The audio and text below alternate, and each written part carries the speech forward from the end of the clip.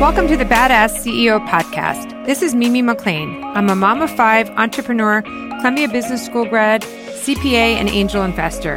And I'm here to share with you my passion for entrepreneurship. Throughout my career, I have met many incredible people who have started businesses, disrupted industries, persevered, and turned opportunity into success. Each episode, we will discuss what it takes to become and continue to be a badass CEO, directly from the entrepreneurs who have made it happen. If you're new in your career, dreaming about starting your own business, or already an entrepreneur, the Badass CEO podcast is for you. I want to give you the drive and tools needed to succeed in following your dreams.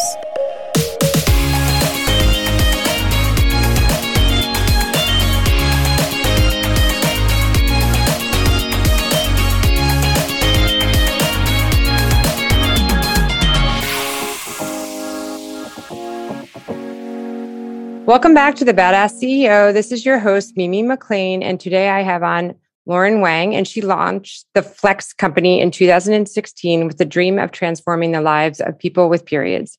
After suffering from chronic yeast infections for 15 years related to tampon use, it dawned on Lauren that it was time to change the status quo, not just for herself, but for menstruators everywhere. She set out to create period products that were innovative, sustainable, and made for the 21st century. Lauren frequently speaks on women's health and entrepreneurship and has been featured in TechCrunch, The New Yorker, Wired, The Washington Post, and NPR. Lauren is a member of YPO and a graduate of Y Combinator. She gives back to her startup roots by mentoring entrepreneurs through both organizations and with the Norskin Foundation. Prior to founding the Flex company, Laura spent over a decade marketing leading consumer brands for companies including Coca-Cola, Upwork, and IBM, and advocating for issues she's passionate about. She was the first in her family to graduate college, working full-time to earn her business degree from Georgia State University. Thank you for joining us today on The Badass CEO. Please go to thebadassceo.com to sign up for our newsletter so you'll be notified of our next podcast. And you can find out all my resources and tools that I use there that help support the podcast and all the expenses that go with it. Thanks again.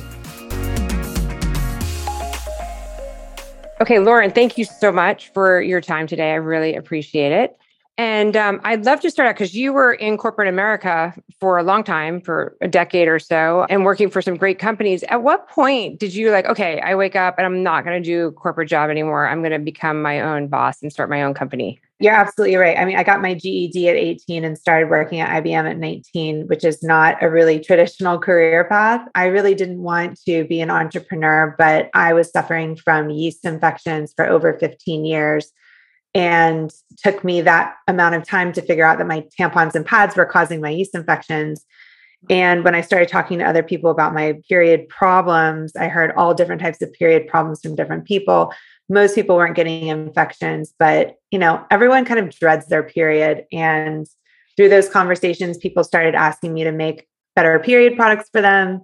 And after getting texts from fourth degree out-of-state strangers, I eventually got the courage to quit my corporate job and pursue making more sustainable, healthy period products full time. So wait, when you quit your job though, because I think this is a big decision for a lot of people, at what point do you forgo security for a high risk? As we all know, a lot of ventures don't work out. The odds are stacked against you. Yeah. At what point did you mitigate that risk? Did you have a product when you left? Did you already know the name of your company? At what point did you say, okay, I'm ready to do this? I knew the name of the company. I had been kind of working on it as a side project for 2 years. The issue with making a medical device is you actually need quite a bit of money to build your own manufacturing line. You're not white labeling a product. If I were doing a tech company, the risk is a lot lower. You don't need to purchase inventory. You don't have to buy really expensive manufacturing equipment and go through the FDA process. It's a little bit different for everyone. For me,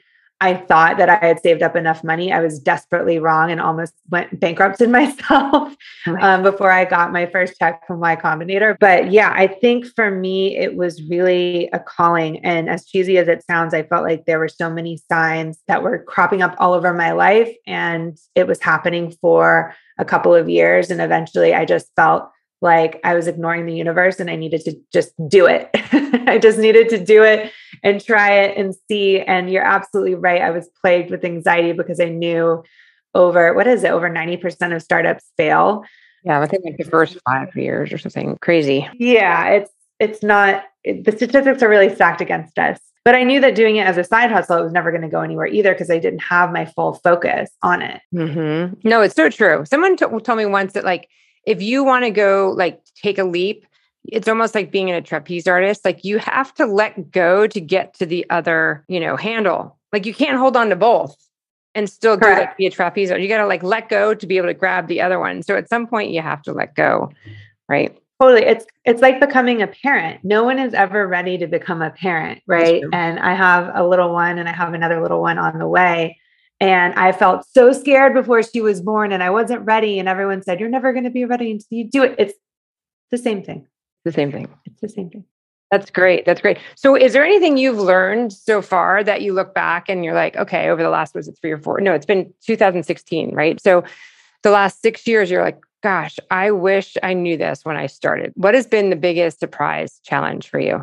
Learning to believe in myself, hands down. As cheesy as that might sound, I think the messages that corporate America gives to young women tend to be a little bit conflicting.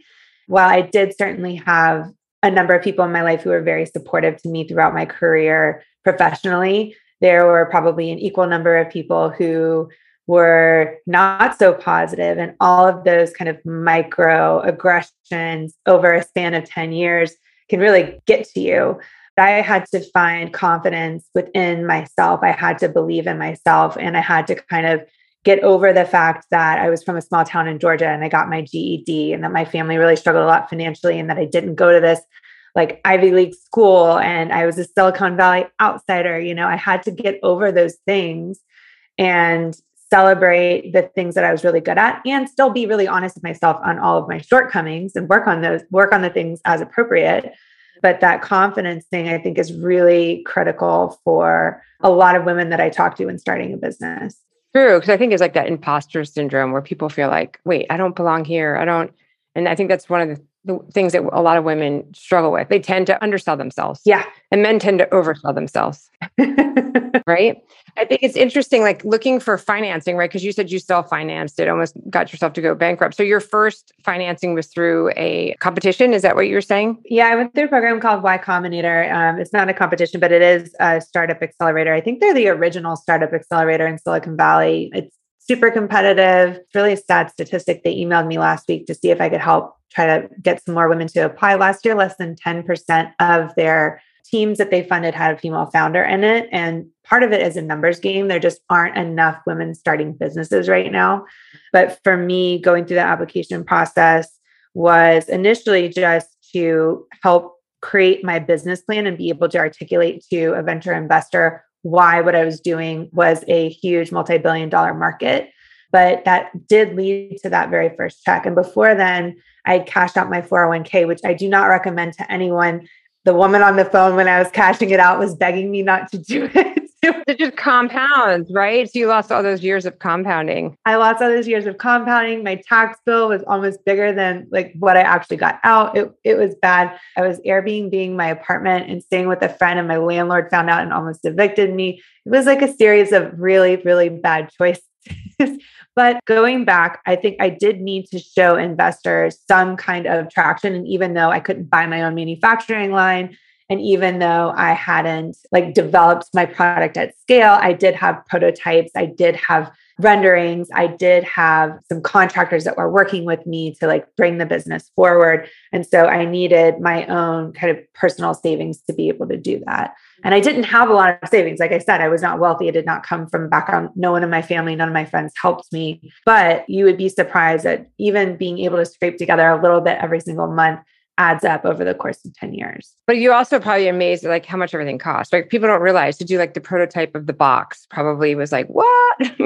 Yeah, it costs like so much money, everything always takes twice as long or 3 times as long and 3 times as much money. Exactly. So when you finally talk to investors, I mean, obviously most of them are men. They probably don't even understand. That's probably for them like, wait, we're talking about what product, right? Because it's like, I'll bring stuff up to my husband, like we're thinking about investing something. And if he doesn't understand it, it's very hard for him to like focus and be like, okay, come on, we're going to invest in it. It's very like men just have a hard time, especially if it's female products. Did you find that to be the case? Yeah, that was definitely the case. And I found a way to kind of overcome that because at the time, there's also very few CPG investors generally. So people weren't investing in personal care products or consumer products. There were like private equity funds, but that's a very, very different type of business and type of investor. But there weren't a lot of venture investors focused on CPG brands generally. What I found, to your point, is I had to find some kind of common ground with men in periods, which sounds like a stretch, but there was one feature of our product that I knew that men could relate to, and that was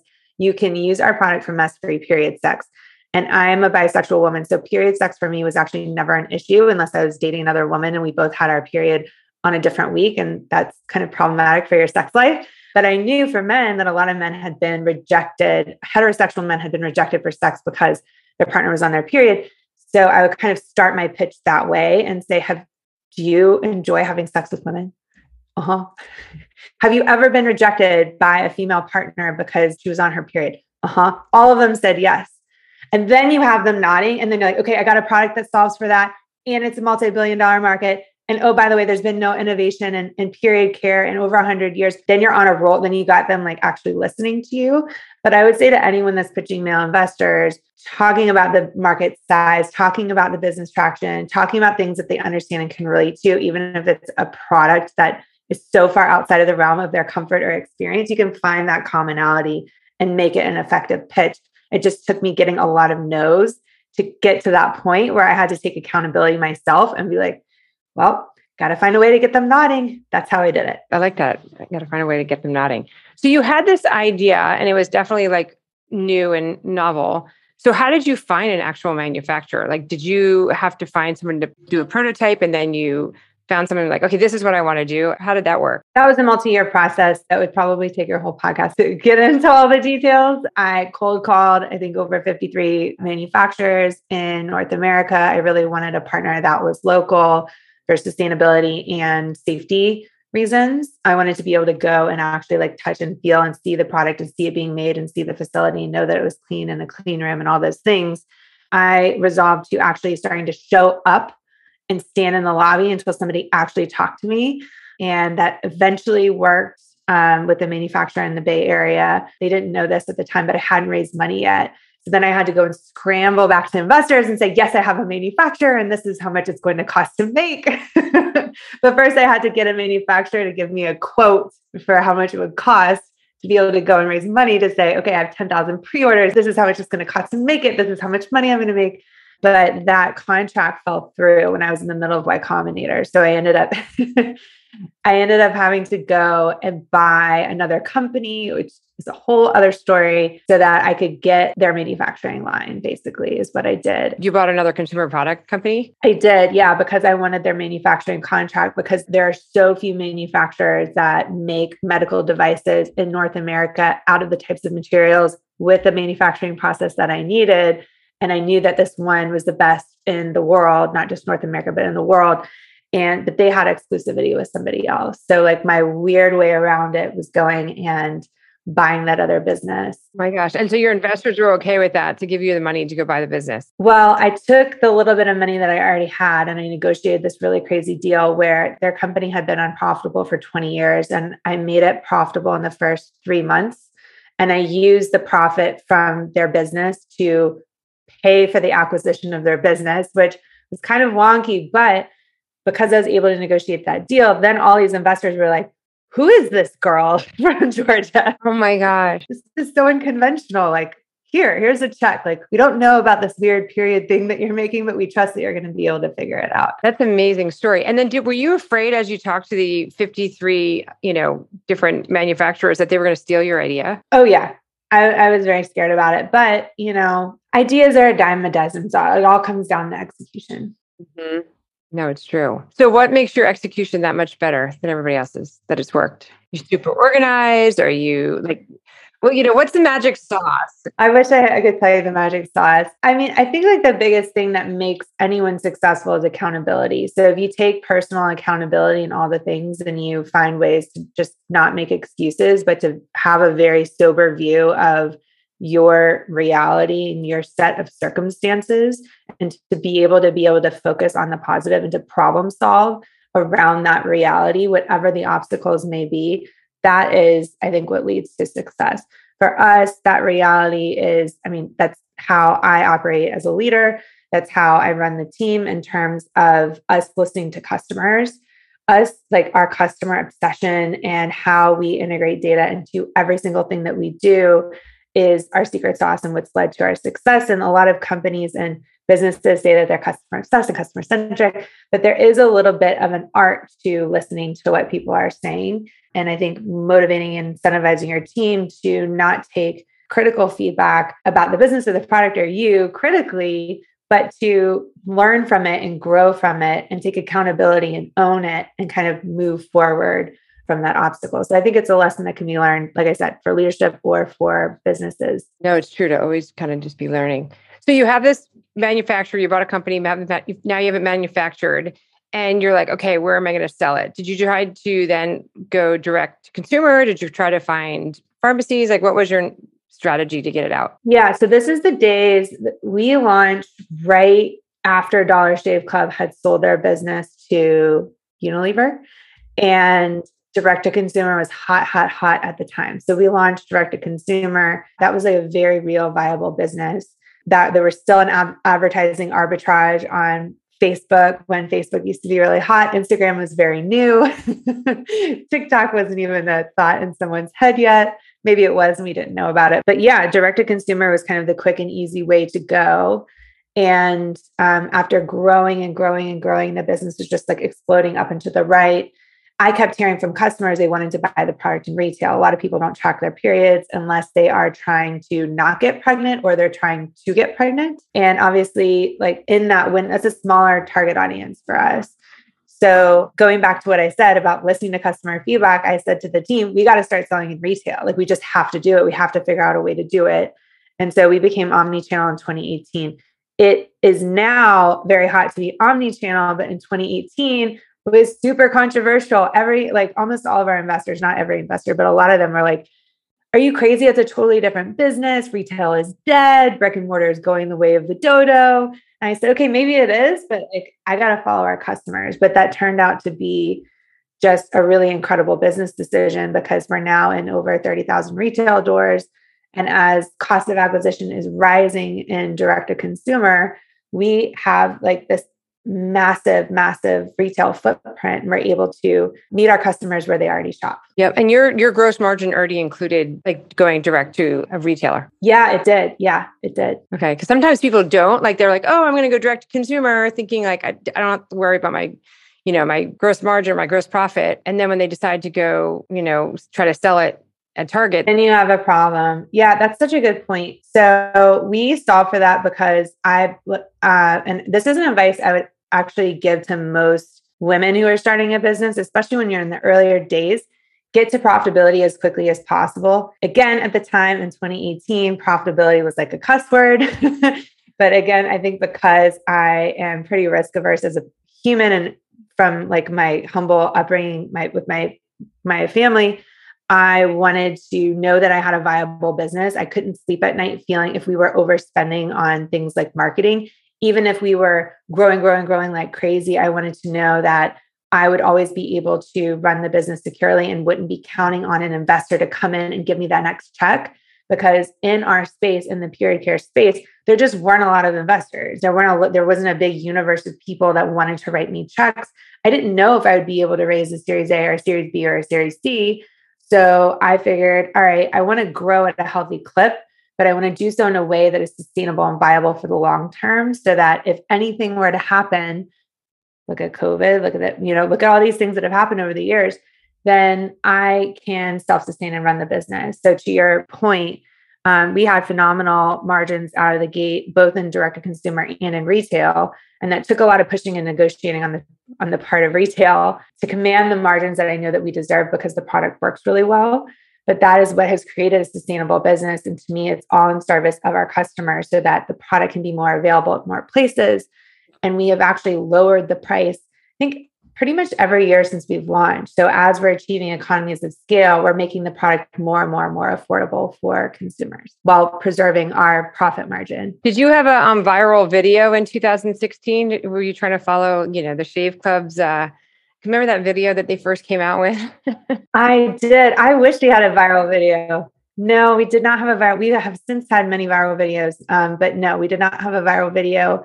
We did go viral for a weird reason. The editor-in-chief of TechCrunch was in an investor pitch, and I didn't know he was in there. And he heard me talking about this being a new product for mess-free period sex.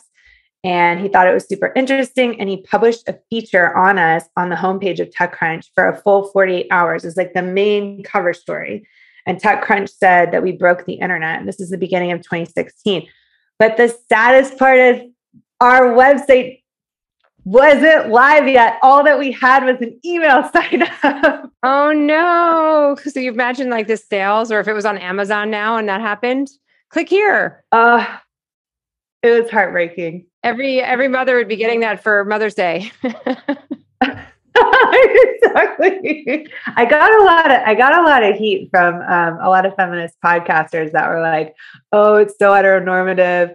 I'm like, okay, I can see maybe how you would say that, but if you knew that I was bisexual, and if you knew like why I had to pitch it this way to investors, you might understand a little bit better. But you got to do what you got to do to be able to. Everyone's got to relate. If they're going to open up their checkbook, right? They have to relate. You had mentioned before that very few women are starting companies. Why do you think that is? I think it's a very nuanced, complicated thing. I think one is really around that confidence thing, like the feedback that we get for career-oriented women. I think the feedback that we get can sometimes be very contradictory. I think that's one thing. Another thing is I found a really hard time finding a co-founder. I was out around. I actually wasted a lot of time like talking to people trying to find a co-founder. I had asked women that I had worked with for a number of years to be my co-founder. And what they would tell me is, well, actually, my husband is kind of the breadwinner and I want to have kids and I don't really think I can have kids and run a company. And that seemed to be like this common thing that people would say to me over and over again. But I think part of it too is there were very few women at the time who were running companies who had children. And I think since there's been a new crop of a lot of different female entrepreneurs who have children and they're doing both. I think it's like the feedback that we kind of get in the workplace that makes us feel like we're not quite good enough and that glass ceiling, coupled with not having a lot of role models to be able to feel like if you want to have kids, not every female CEO or every female executive or female career woman like wants to have kids, and that's totally fine too. But for those who do, I think more people should know that you can actually do both. Well, yeah, it's true. Because I always felt like I always kind of shunned away from corporate America. Like I worked in corporate America, but I always thought like, okay, I want to have kids. And I always thought it was more difficult to actually have a job and have to report into New York City every day and have a family and commute. And that's why I always wanted to be an entrepreneur so that I can make my own rules and where it's going to be and kind of create my own lifestyle, right? Like I looked at it as the opposite. So smart. I think that's brilliant. That's absolutely brilliant. And yeah, I think that a lot of women who start businesses have the most progressive paid parental leave policies. For example, we let anyone, and we especially encourage the dads in the company to take advantage of a full 3 months, full paid, doesn't matter what state you're in. It's not just a California thing. We want people to be taking that time to start their families. Because the government doesn't give it to us. And do you find though with that generous rule that's not mandated, it's your choice, and does it hurt you? Are you able to sustain like your expenses? Is it like bottom line at all? No, it doesn't hurt us. I mean, it's expensive certainly, but so is we have like what our insurance broker would tell me is like way above market, gold-plated, top-tier health insurance coverage. But I view healthcare as being a human right. And I think it's more from like my personal values. If I made sure that I built the business in a way that was profitable enough that I'd be able to pay employees really well, have phenomenal healthcare, have phenomenal benefits so that people don't have to worry about their day-to-day living their lives. And that is more coming from like my personal values than like the business bottom line. Does it hurt the business bottom line? I'm sure it does, but I just think of it as a cost of doing business because it's the way that I want to run my company. Yeah. But I bet you if you do if you were able to, you probably can't. But the turnover, your turnover is probably less than other companies because they value how you treat them. Sure. Yeah. And I think we're able to attract different talent or better talent because people know that if they decide to start a family while they're working at Flex, that's something that we're very supportive of. Yeah. Okay. So last question, is there anything that any advice, tips to anyone who's starting a business, deciding to leave corporate America to start their business, or any kind of advice for trying to help women get past that only 1.7% of women ever reach seven-figure number? That statistic really breaks my heart. My advice would be it's so low. It's so tough to read. Just get started. Like I said, there's really no perfect time. And there are a million books that you can read and podcasts you can listen to and YouTube videos you can watch, but nothing replaces actually going and getting started and trying to get that early traction to be able, if nothing else, to at least prove to yourself that like this thing that's been growing in your mind and on your heart and that you've been telling your friends and family about this idea that you have, no one can make that come true except for you. So I just encourage people always to go ahead and get started.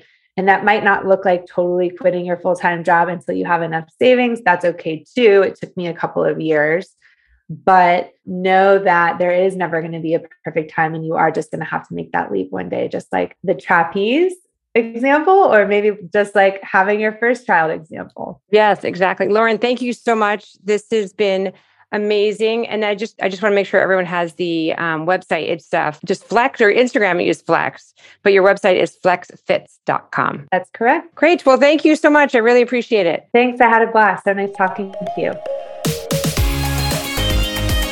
Thank you for joining us on The Badass CEO. To get your copy of the top 10 tips every entrepreneur should know, go to thebadassceo.com/tips. Also, please leave a review as it helps others find us. If you have any ideas or suggestions, I would love to hear them. So email me at mimi@thebadassceo.com. See you next week, and thank you for listening.